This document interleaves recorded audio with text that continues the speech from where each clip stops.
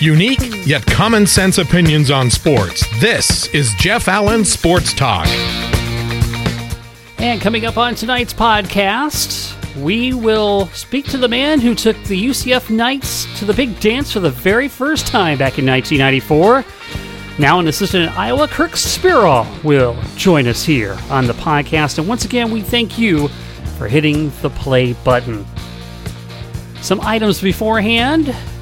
First, we go to the National Football League, and Joe Flacco has been traded from the Baltimore Ravens to the Denver Broncos in exchange for a fourth-round pick. That means Case Keenum's experiment as the Denver starter, the man that John Elway said they targeted last year. You don't go after Flacco if you're happy with your quarterback situation. So, that said, it's going to be Lamar Jackson's gig in Baltimore full-time as suspected, and we'll see what Joe Flacco has left in the tank for Denver. In Pittsburgh, Antonio Brown has tweeted goodbye to the Steelers fans, so that mess has just gotten totally off the rails, and the Steelers really have no choice but to try to trade him and move on because this locker room is in complete disarray. They've had the Le'Veon Bell situation, Antonio Brown in diva mode, Ben Roethlisberger in diva mode. This does not have good makings for the Steelers. And why Mike Tomlin is allowed to continue, that is beyond me. We turn to college basketball. A couple of notable games last night. Duke rallies from a 23-point deficit to beat the Louisville Cardinals. What a tremendous comeback in that particular contest. And LSU upsets Kentucky. Controversial call at the end of the game. Kavell Bigby Williams tapped the ball in as time expired. Replay shows that the ball was still in the cylinder when he made that tap in, but that particular component, basket interference, is not reviewable by replay. And you could also make the point that E.J. Montgomery from Kentucky has stuck his hand through the net prior to May's final shot before that rebound tip in, so maybe it's a wash, maybe it's not, but again, replay is not satisfactory even in college hoops.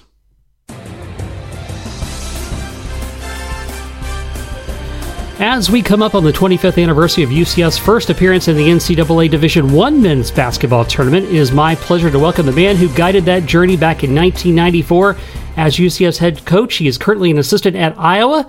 Coach Kirk Speraw joins us today on the program. Coach, thank you so much for taking the time. You bet. It's great to be with you. So you arrived in the summer of 1993, fresh off a 3-year stint to Lon Kruger at Florida, and the Knights were in big need of a turnaround. At that time, what did you see that needed to be done, and how did things come together so quickly in that first season? Well, it was interesting. Normally when you get a new head coaching position, excuse me, you're hired, around March, April, sometime in the spring, so that you can have, the rest of the spring and the entire summer to kind of get your feet on the ground and get to know the players, and they get to know you and what you're all about. I think I was hired July 29th. So I had like 2 days of recruiting in July, and then, of course, the guys were coming on campus in about 2.5 weeks after that.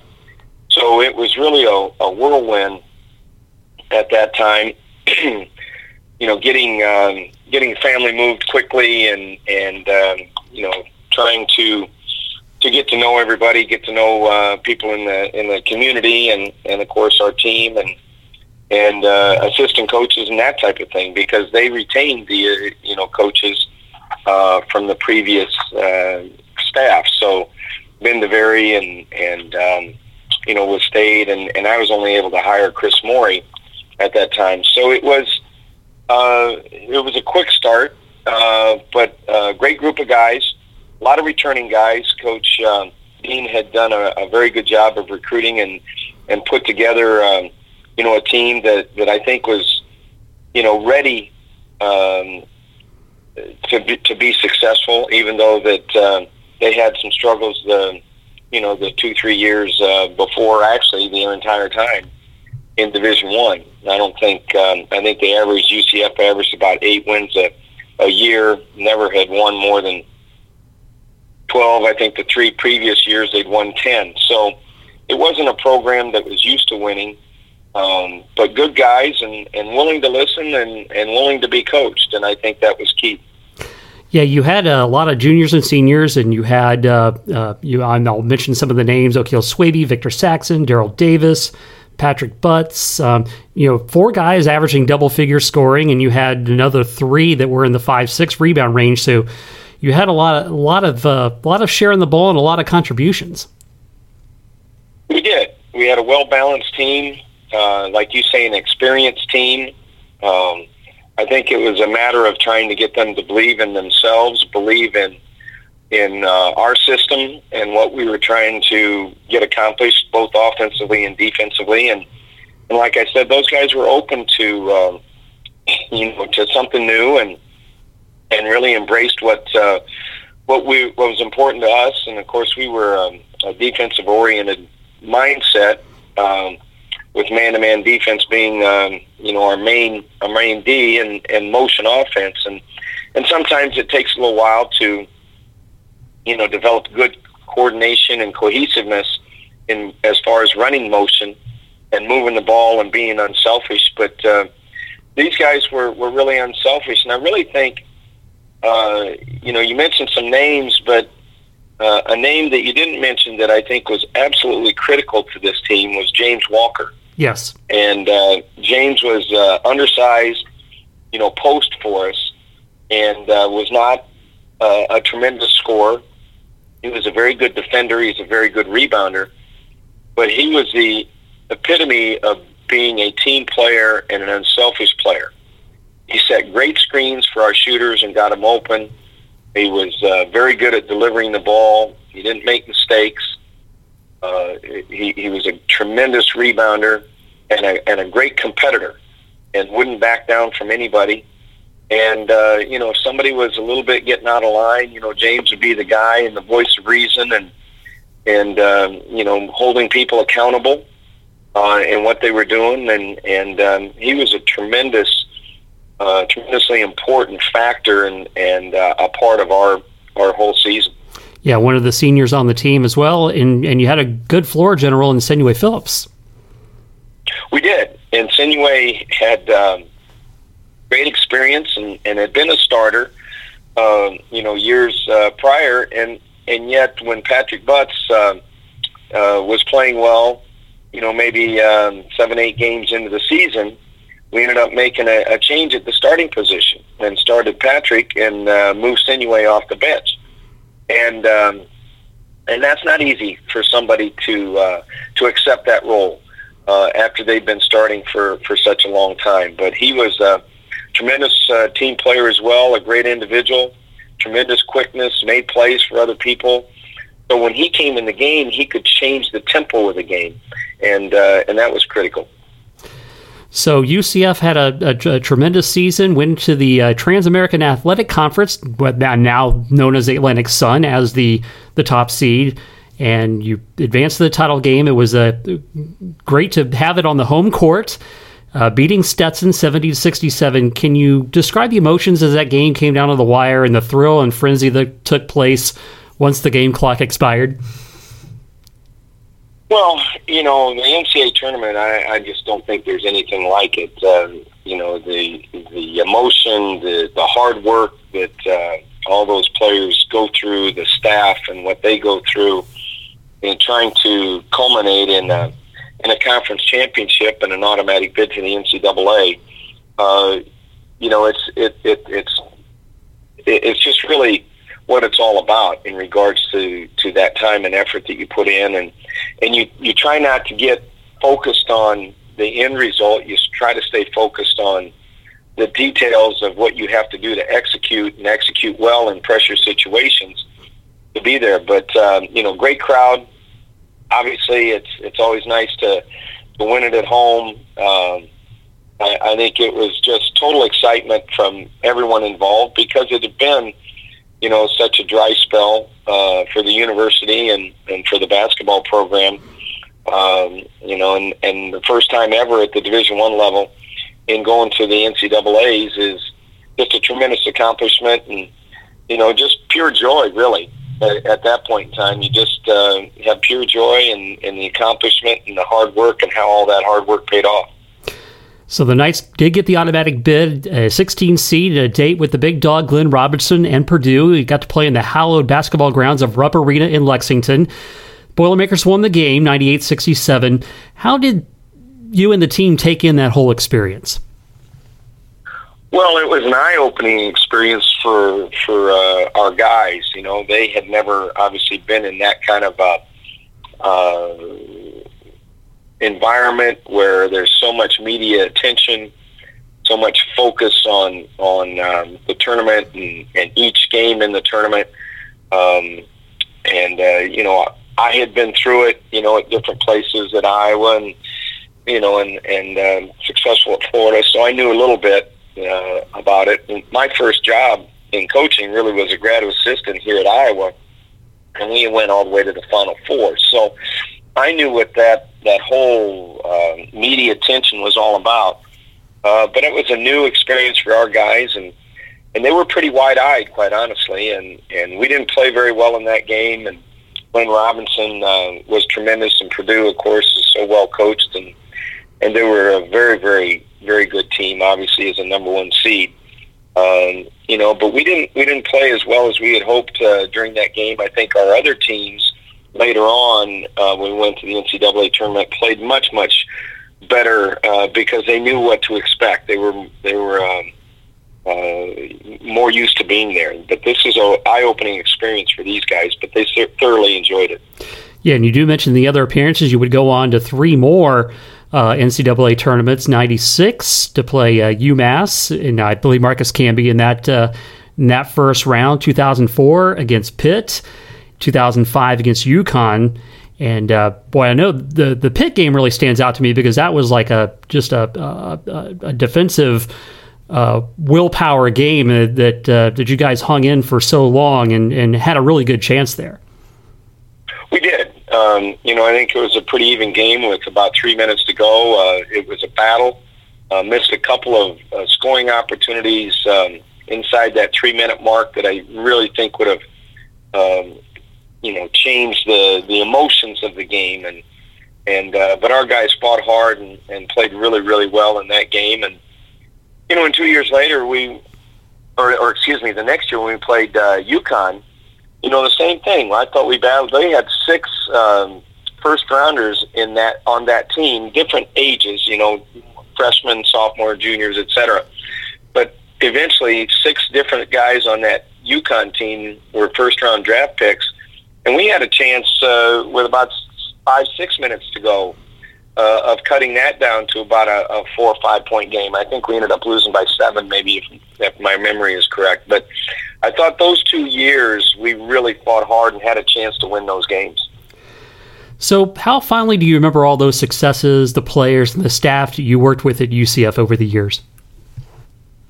Well, great memories. You know, our time at UCF was great. You know, in our profession, you don't get to stay in one place for 17 years very often.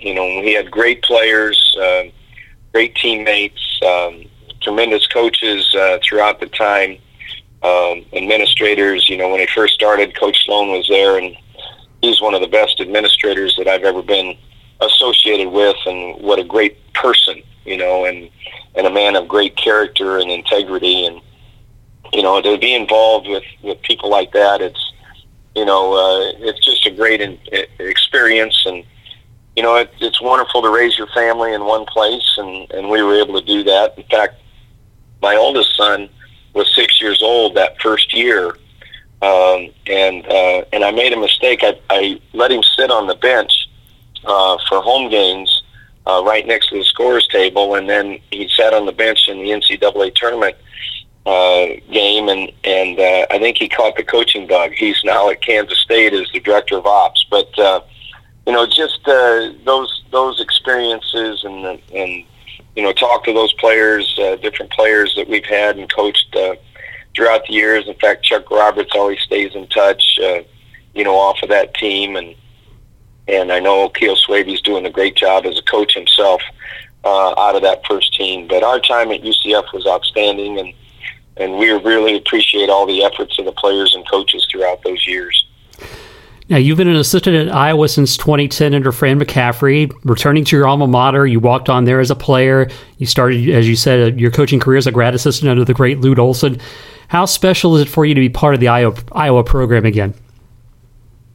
It's been outstanding, and really appreciate Fran for, hiring me back here, get back to family. My wife is from Iowa City, so, to get back here to familiar surroundings and coach in one of the best conferences in the country, in the Big Ten, and coach at your alma mater and try to get this program at the time we came was struggling quite a bit, not unlike UCF and when we went there, and we've had some really good years. It's been it's always tough and a struggle no matter where you're at, and we've had some outstanding years and had to retool a little bit, but we're back having a great year this year and ranked in the top 20, and I think we've got an outstanding offensive basketball team and a team that's really fun to watch with great kids and people with great characters, so that's always fun to coach.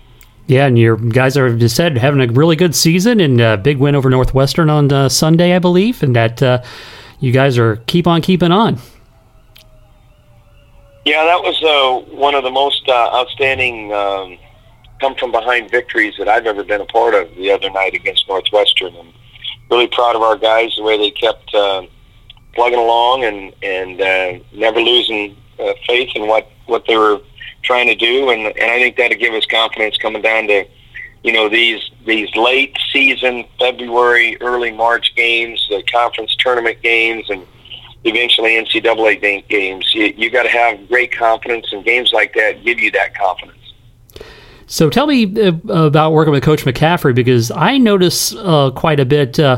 Most assistant coaches are seated, but your guys, and you in particular, you guys get to stand up and do some coaching alongside that. It looks like you guys have a lot of reign and latitude. Well, you can stand up based on who officiates the game. Some officials, are trying to get you to sit down, but I've always had a very good relationship with officials and stuff, and Coach McCaffery gives all of us, he always listens to our input, and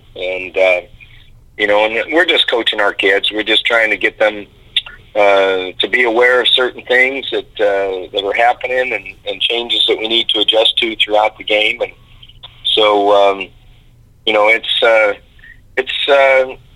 it's different when you're sitting down there and you're having to look around people to see what's on the court, But as a head coach, you can stand up and have great vision. Mm-hmm.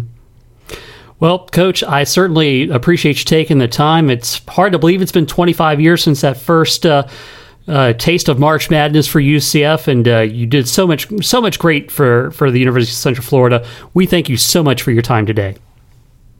Well, it's been great. It's hard to believe that it's been 25 years, but great times, like I said, when we were there, and I'm just so proud of all of our players and staff that we had during our time there at UCF. Yes, 1994. Boy, it was an amazing memory to share on that as well. Particularly the TAC Championship, the Trans-American Athletic Conference. Changing to the Atlantic Sun was definitely a right move in as far as the conference name is concerned. But I remember sitting courtside and just seeing, it's such a big deal for these one bid, you're your conference champion. That's all from your conference. Let's go to the NCAA in the smaller conferences. So this is your peak moment. Just getting to March Madness, and it's such a great thrill to see that kind of thing in person. That's why I love watching all the smaller conference tournaments when March starts and they start getting the automatic bids to the NCAA tournament. Just seeing those emotions and the fans and the players and the coaches is really, really quite special. And again, the Knights in that 1994 trip to the NCAA tournament at Rupp Arena, and I will tell you, the kids at UCF weren't the only ones that were wide-eyed. I made that trip as part of the radio crew. Andrew Monaco, Robert Siegel did the broadcast. I went up there to do some additional programming around the UCF basketball coverage, and it was amazing to go to Rupp Arena, and I got to do some radio shows around there. I actually interviewed Eli Gold, the voice of Alabama. He was still the voice of Alabama way back when. Of course, back at that time, he was the big-time voice of NASCAR as well, which we had carried on WGTO.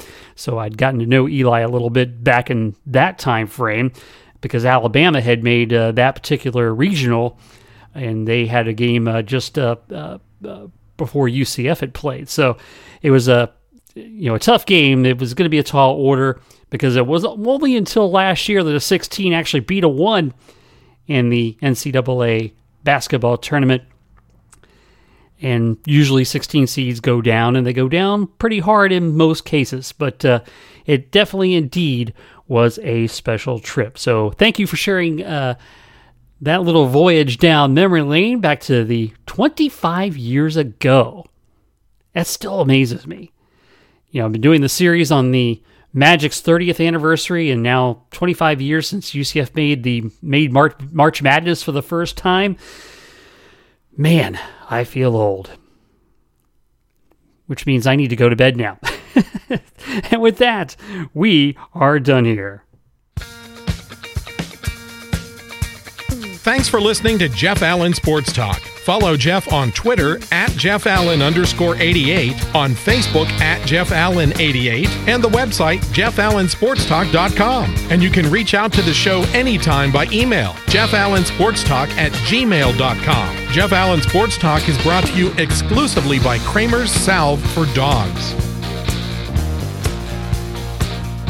Kramer's Salve is a safe and natural approach to help your best friend live an itch-free life. It's made from the finest ingredients so it stops itching, heals hot spots, and painful inflamed skin. Kramer's Salve contains a proprietary blend of neem, an ingredient known for its healing properties. A 4-ounce 6-month supply, including shipping, is just $30, and the 2-ounce 3-month supply, including shipping, is only $20. Help your dog end the itch and hot spot cycle. Order today at KramerSalve.net. That's KramerSalve.net.